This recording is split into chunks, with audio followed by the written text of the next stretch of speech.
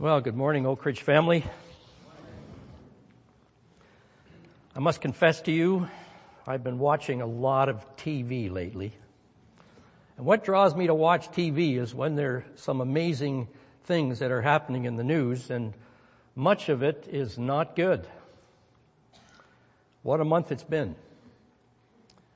First of all, this huge 8 Richter scale earthquake in Mexico that shook all of southern Mexico, including Mexico City, and caused so much devastation. And then we watched as Hurricane Harvey bore in on Texas and inundated the Houston area with so much rain and caused flooding and devastation in that very populated area of the country. And then this bad girl called Irma coming across the Atlantic, hitting the Caribbean, and devastating various islands. 90% of some of these islands was just wiped out as far as the housing was concerned. And then barreling into Florida and going straight up that very populated area from right down in the Keys at the bottom, right up to the top, and causing terrible devastation all the way up. And the newscasters, day after day, hour after hour, were calling out to the people and saying, be warned, be prepared, get out of the way of trouble if you can. The disaster is coming. Sounds very prophetic to me, because that's what prophets are all about. They're all about warning people of trouble to come.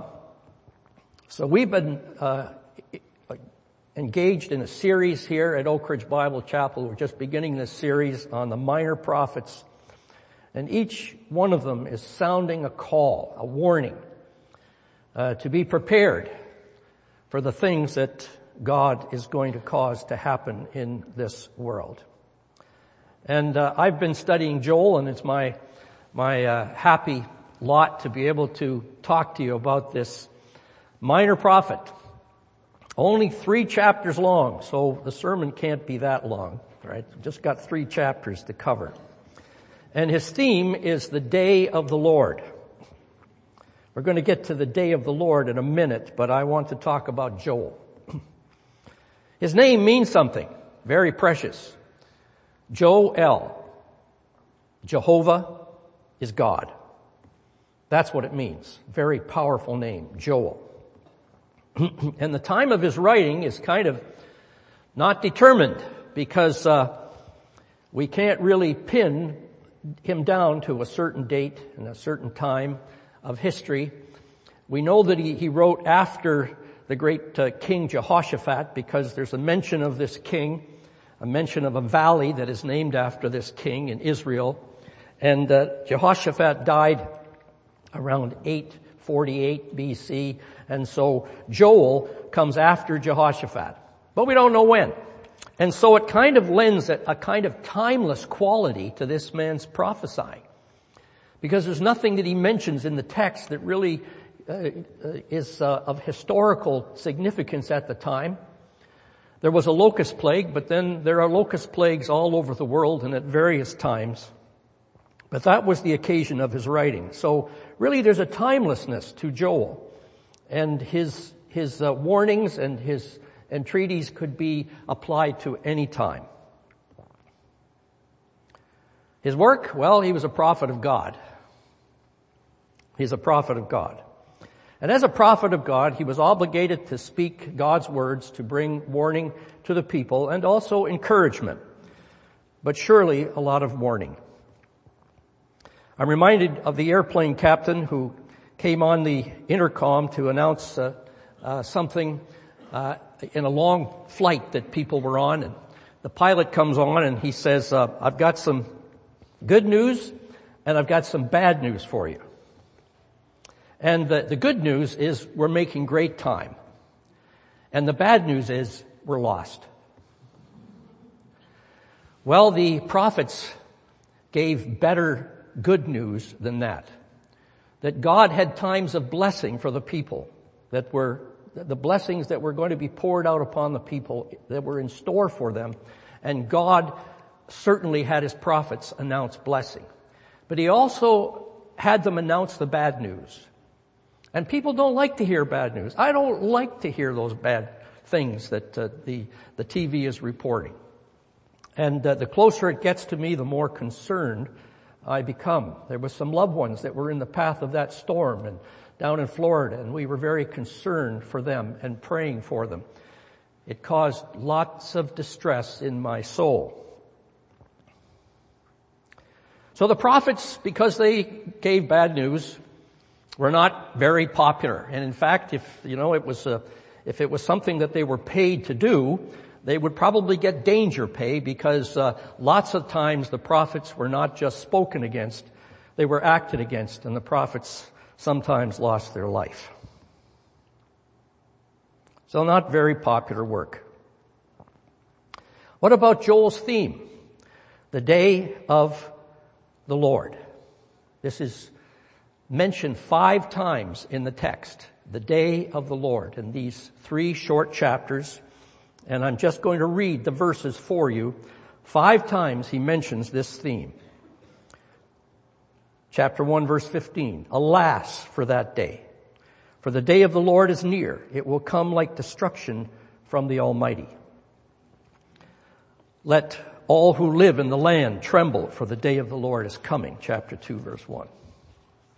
Chapter 2, verse 12. The day of the Lord is great. It is dreadful. Who can endure it? Verse 31. The sun will be turned into darkness and the moon into blood before the coming of the great and dreadful day of the Lord. Chapter 3, verse 14. Multitudes, multitudes in the valley of decision, for the day of the Lord is near. So what is this day of the Lord? Well, we're gathered on a particular day, and the Bible calls it the Lord's Day, and that's every Sunday morning. It's Resurrection Day, the first day of the week. And in Revelation chapter 1, John was listening to God and hearing from God on the Lord's Day. But it doesn't mean just any Sunday.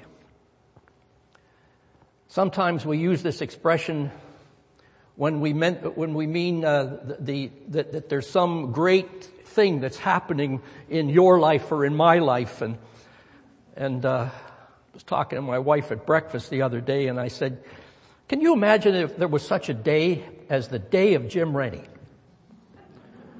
And she said, there is a day. It's your birthday. And I said, well, what about the other 364 days? And she was silent on the rest of the matter. She didn't really say who the other days belonged to. Well, every day belongs to God, because it says in Psalm 118, this is the day that the Lord has made. Let us rejoice and be glad in it. So it really refers to every day. But the day of the Lord is something very specific. Not a Sunday, not just every day, but a very specific time. And I offer this definition. The day of the Lord is a time at the end of the age when God brings great judgments on the world, followed by a time of blessing. And we know now something that Joel did not know at the time, and that it surrounds the great event of the second coming of the Lord Jesus Christ. Now, some judgments that happened in the past were a partial fulfillment of that day. And perhaps the great locust plague that Joel is talking about, we're going to hear about in a minute, was like the day of the Lord. It certainly reminded Joel of what was coming in the day of the Lord. And there were other terrible events that happened to Israel that were like the day of the Lord. And they were kind of like partial fulfillments of the day of the Lord. But what we note is that there's no looking back to the day of the Lord in the Scriptures. It doesn't say in any particular verse, this was the day of the Lord. The day of the Lord is always viewed as something future, something that's coming, something that's really going to be the grand finale of time. Joel is an action book, full of action. And written by a man who knew Hebrew very well. He was really a great Hebrew writer, regarded as one of the best Hebrew writers, and he was writing an action genre when he wrote his book. Just like some of the action movies that we go and watch in the theater. And the action centers around 3 armies that are invading the land. 3 armies that are invading the land. And the book is neatly divided. There's 3 chapters and there's 3 armies. So in Joel chapter 1, you get an invasion of locusts. In Joel chapter 2, you get an invasion of an army called the army from the north. And in Joel chapter 3, you get an invasion by all the armies of the world. Now, first of all, in Joel chapter 1, there's an army of locusts that invades. How many people have witnessed a locust plague? Anybody? All right. Somebody has witnessed the locust plague. As I've read in the news, with regular occurrence, locust plagues occur across the world. There was one in Russia not long ago. There was one in the Middle East. There was one in Africa. And in these hot, dry countries, the locusts multiply, the grasshoppers multiply at a great rate, and then they just surge upon the land and destroy the land. And one of these armies of locusts invaded Israel at the time that Joel was writing. This was a real-time recounting of what was happening to the land. We have an invasion of locusts, and all the crops are being eaten up. There's a darkening of the sky as millions upon millions of these little creatures fly onto the fields. When they settle on the fields, it doesn't take very long before they have decimated all living things that are growing in the field. They even attack the trees. They attack the bushes, and everything is denuded by the grasshoppers, the locusts. The crops, the trees, even the bark on the trees is eaten. Not only that, but along with the locust plague was a severe drought. They were wanting for water. And there was dryness all across the land. Because of the dryness, there was fires that were spontaneously being ignited across the land and burning much of the countryside. So you have this fiery trial that's going along with the locusts coming upon them, and there's no water. What was the result of all of this? A very severe famine. Because it says in chapter 1, verse 16, has food not been cut off from us? Now that's a double negative. And what he's saying is, the food's gone. The food's gone. There's nothing to eat. And people are starving. People in Canada don't know much about famine. We live in a country of plenty. When I was in Zambia, there was a famine in 1978 when we lived in Zambia, and food was very scarce. The crops failed. And what supplies would normally come in that we could purchase from abroad was blocked because there was no coming and going from South Africa at the time. A war was beginning, and the borders were blocked. So we were left just trying to scratch together whatever we could to eat. Most of the time, we ate pumpkin. And pumpkin is not just something for Thanksgiving where you make pumpkin pie. You can use it as a main course. You can use it as a dessert if you want. You can eat it for breakfast. Tell me, I've had enough pumpkin in my time. When we did get flour, you took very, very good care of it because the flour was precious. And sometimes the flour had weevils in it. Well, that didn't stop us from eating the flour because we were hungry. After all, it's protein added. And sometimes what we would normally throw out of the flour, sometimes the flour coming on trucks from the copper belt, it would have some diesel sloshed over it. And I've eaten bread that smelled of diesel. It actually gives extra energy. And then some of it was contaminated because it was sitting close to the washing detergent. And I've eaten bread that smelled of washing detergent. No offense to my wife, this is all she had to work with, right? It was funny, after you ate the bread that was contaminated with washing detergent, you kind of blew bubbles out of your mouth as you were...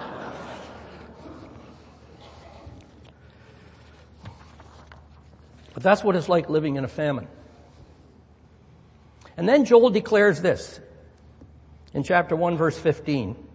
It will come like destruction from the Almighty. Joel declares that this invasion is by the hand of God. And I'm going to tell you this. Everything that happens in the world happens by the hand of God. Because God's in charge of everything.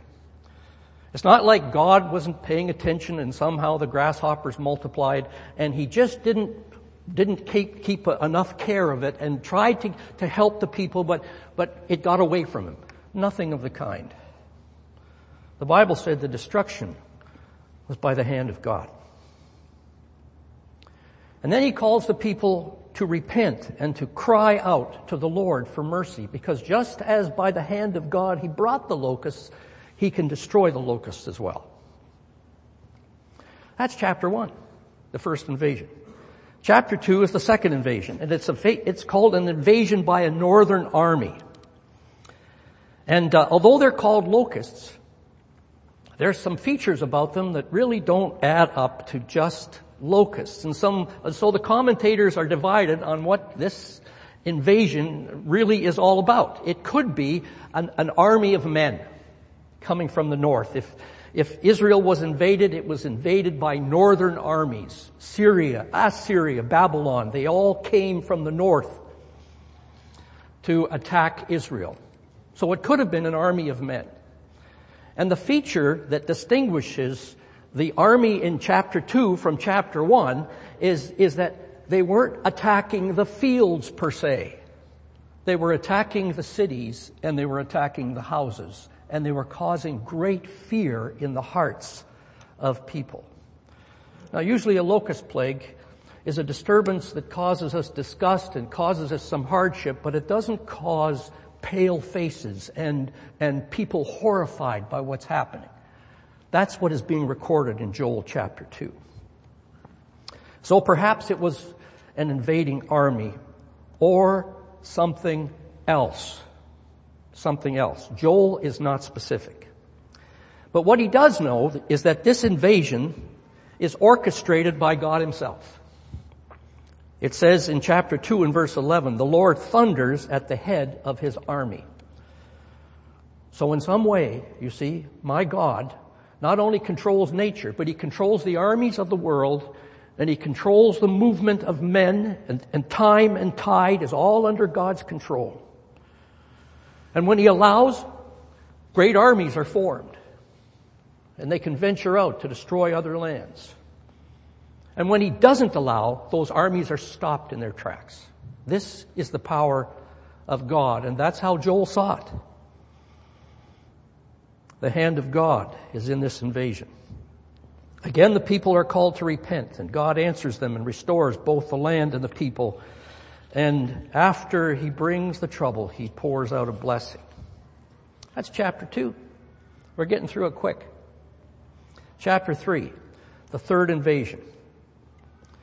The third army. And now it's big time. It's not just locusts in a field. It's not just one army invading Israel.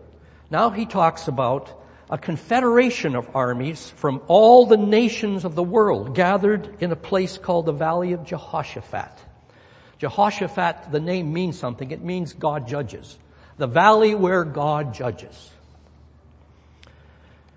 And as the record goes, God destroys all of these armies. This picture is taken from that movie, The Lord of the Rings. The last in the series of The Lord of the Rings is the Battle of the Five Armies. So what we see is a picture that Hollywood made to depict 5 armies coming together, all battling at one time. Now, just multiply that by the scores and scores of the armies of the world and put them all together in one place, and you'll get the feel of how big this battle is. But once again, the hand of God is supreme. Because it says in chapter 3 and verse 2, as it says in chapter 3 and verse 2 of Joel, is that God is the one who calls the nations to gather for war. Now, they've got it in their mind, we're going to go to war. We're going to build an army. We're going to advance. But perhaps what they don't know is that God is calling them. Just like that. You come from here. You come from here. You come from there. You gather here, and we're going to fight. And God destroys all of these multiplied millions of armies or soldiers and their armies, and He accomplishes a great and mighty victory. And following that, there's peace and blessing for the land and for the people. That's the end of the book of Joel. But what I want to show you is this. This is not just a prophecy of something that is lost in time, and we read it with interest and we say, well, isn't that interesting how the history unfolded back in the day and how God moved, and we can take some moral lessons from it. Certainly we can take moral lessons from history. But what I submit to you is that the book of Joel is more than just ancient history. The book of Joel, with its 3 armies and 3 invasions, as I see it now, serves as a template, serves as a preview for the book of Revelation, the final prophetic book of the Bible, really the summary book of the Bible, the book of Revelation. And as Chris was mentioning watching a movie, Joel is sort of like the preview for a movie. It's called a trailer, right? A trailer. It's not something you pull behind your car. A trailer is a movie preview that gives vignettes, gives pictures of what's happening in the movie to interest you in a couple of minutes, so that you will be enticed and attracted to watch the rest of the movie. Those who've gone to the movie theater have seen these trailers. All right. Doesn't show the whole thing. It just gives you scenes that are there to spark your interest and say, whoa, I really want to watch that, or I don't really want to watch that one. The book of Joel, I submit to you, is a trailer for the big blockbuster movie that is coming, and it's called The Revelation. The Revelation. A big blockbuster movie. But it's not a movie. It's not a Hollywood production.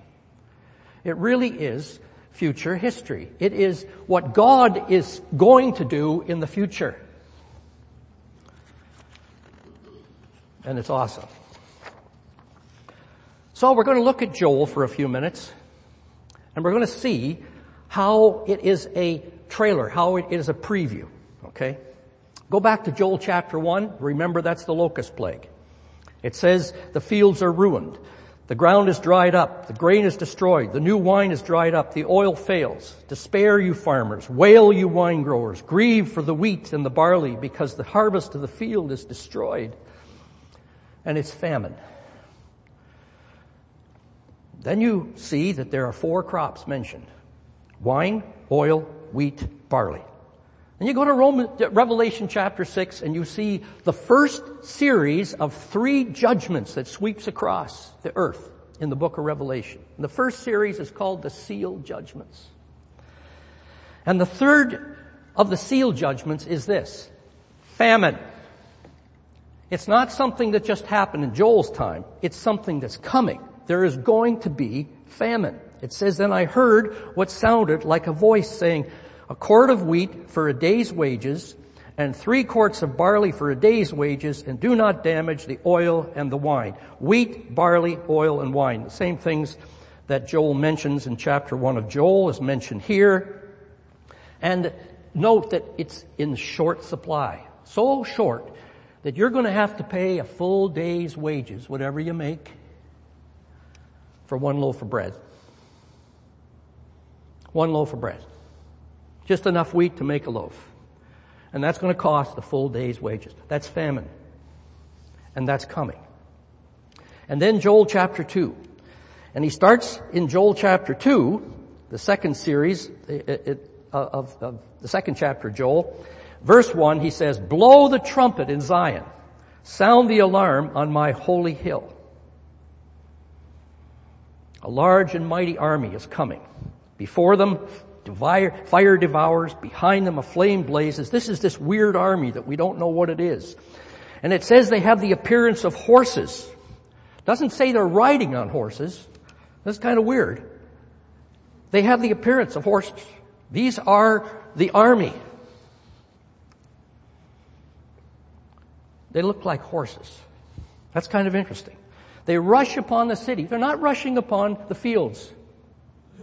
They're not rushing upon the vineyard. They're rushing upon the city, and they're rushing upon the houses, and they're attacking the people. They climb into the houses. Every face turns pale.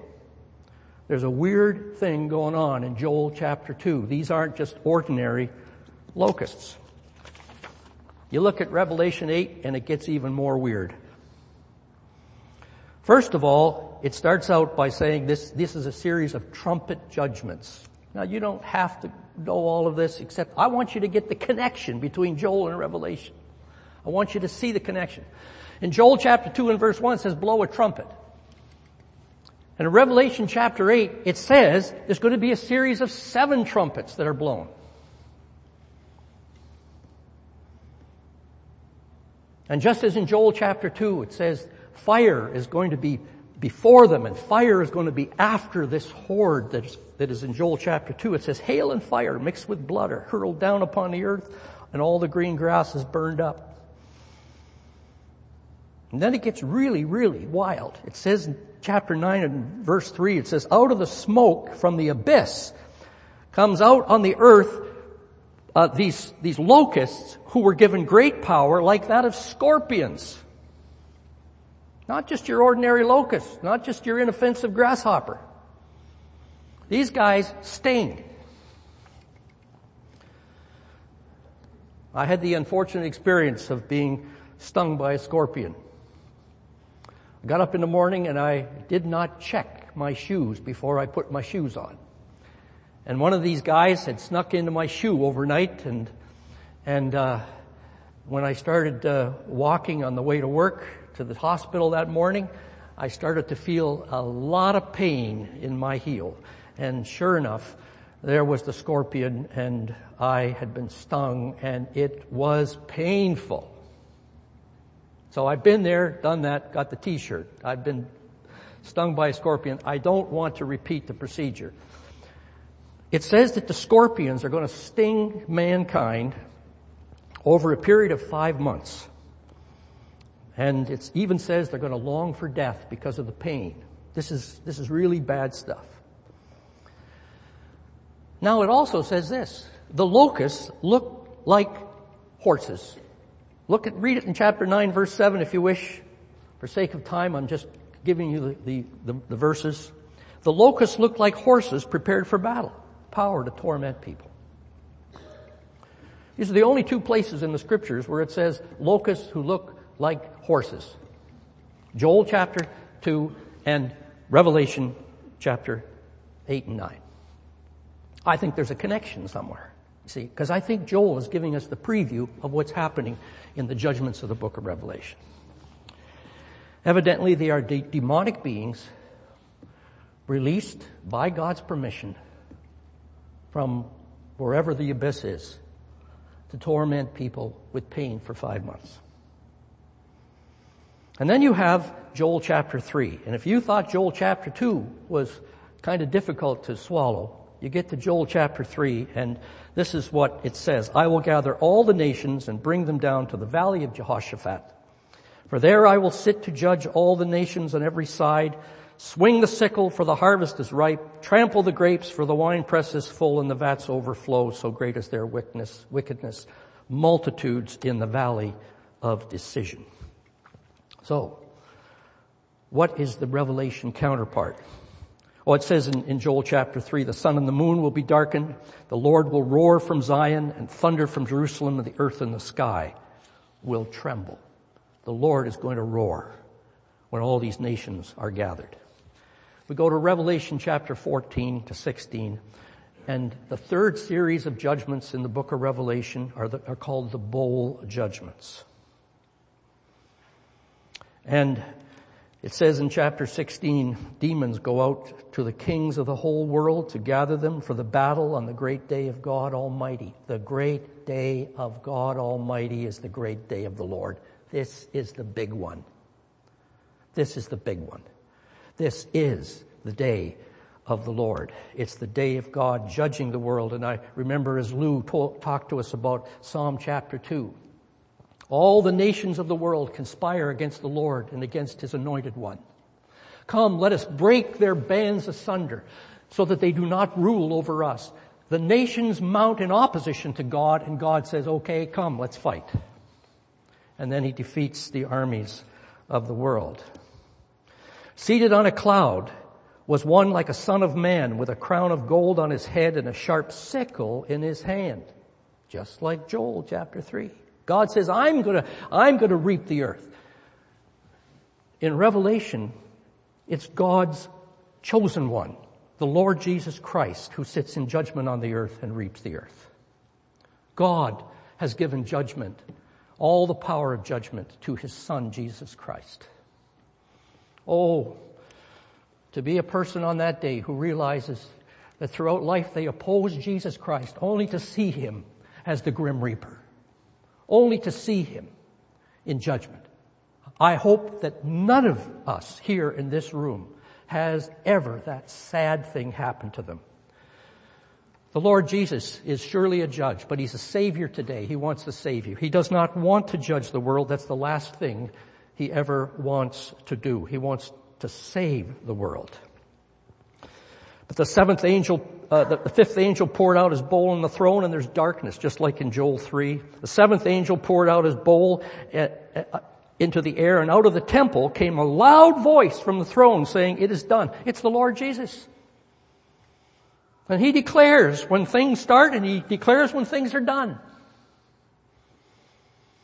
And He says, okay, this is the end.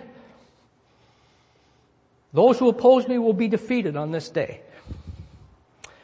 And following His words, it is done. There was flashes of lightning, thunder, and a severe earthquake, just as it says in the book of Joel. My friend, this is not past history. It's not buried 900 years before Christ in the book of Joel. This is coming. Joel is just the preview. The day of the Lord is coming. So what we're going to do, just like the newscaster said before Irma struck, you've got to prepare, you've got to get ready for the day of the Lord. And the first thing Joel says in his book in chapter 1 and verse 5 is wake up. I didn't put in the full sentence. It said, wake up, you drunkards. I didn't want to put that on the people of Oak Ridge this morning. So I'm just going to say wake up. But what is the intent of saying wake up you drunkards? He's not just talking about people who are addicted to alcohol. He's talking spiritually about everybody who isn't paying attention to the Lord and is otherwise occupied by the pleasures and the enticements of this world. The New Testament talks often about people being drunk. They're not drunk just with wine or with alcohol. They're drunk because they're so caught up with the things of this world that they forget the heavenly things. They forget God. They forget that God is to be reckoned with. And the day of the Lord is coming. So He says, wake up, you drunkards. And then He says, this is how to prepare. Repent. Just like Joel said, chapter 1, chapter 2. Joel calls the people to repent and to have a deep repentance, not just a superficial one where you go through the motions. He says, rend your heart and your garments. Deeply repent before God. Get honest and confess your sin and ask the Lord to forgive you. And turn from your evil ways, and the Lord will bless you. And then it says this, return to the Lord your God. Return to the Lord your God. And he says, the one who calls on the name of the Lord will be saved. I've said this before, my favorite verse, at least for the last 3 or 4 years. I change favorite verses from time to time. But my favorite verse in all the Bible is Romans chapter 10, verse 13, that says, the one who calls on the name of the Lord will be saved. That's the Apostle Paul quoting Joel. And Joel just got it from Jesus. Got it from God, right? And this is the promise of the Lord. You call on my name. Didn't you just love that hymn that we sang about the beauty of the name of Jesus? It's not just a beautiful name, it's the all-powerful name for the ages. The name of Jesus. That at the name of Jesus, every knee shall bow.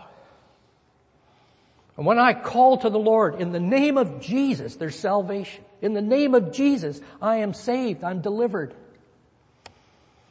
It's wonderful. I was going to put a little vignette on YouTube, just a little movie about some Filipinos in a village in the Philippines, and they were having a little church service, and suddenly they saw that a terrible tornado was approaching the village.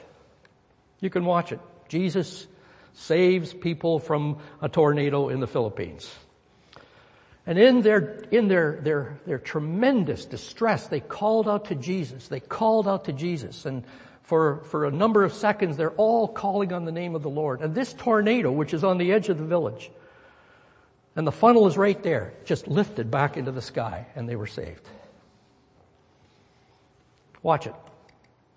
I believe that at the name of Jesus, in the name of Jesus, everything submits to that name, including nature, including the demonic spirits, including men. Men are going to bow before the name of Jesus. Powerful name. Return to the Lord your God. And then a beautiful part of Joel, and a beautiful part of the gospel message is that when you turn to the Lord, you will be mightily blessed. It says in chapter 2, God is going to pour out a wonderful blessing of His Spirit upon you. All who receive Jesus receive His Spirit. And just as at Pentecost, on the day of Pentecost, the Spirit came and was poured out upon those who were calling on the name of the Lord, God's Spirit will be poured out upon you when you trust in the Lord. And He'll give you peace in your heart. He'll give you joy. He'll give you fulfillment. He'll give you a purpose for living. And He'll give you eternal blessing by that Spirit. What a wonderful blessing. What a wonderful God who gives such blessings. Let's pray. Father, we thank You for this little book of Joel. And we thank You, Lord, that as wonderful as it is, it's just a preview of what's coming. We know that our God is going to judge this world. And we know that our God wants to bless all those who call upon His name and come to Him, and those who bow to the King, those who submit to the sovereignty and the grace of the Lord Jesus Christ. We thank You that Jesus went to the cross and purchased our redemption so that salvation is just freely offered to those who come and trust in the Savior. What a wonderful message of salvation. Help each one of us to receive it today so that we will be prepared and ready for the day of the Lord. We ask in Jesus' name. Amen.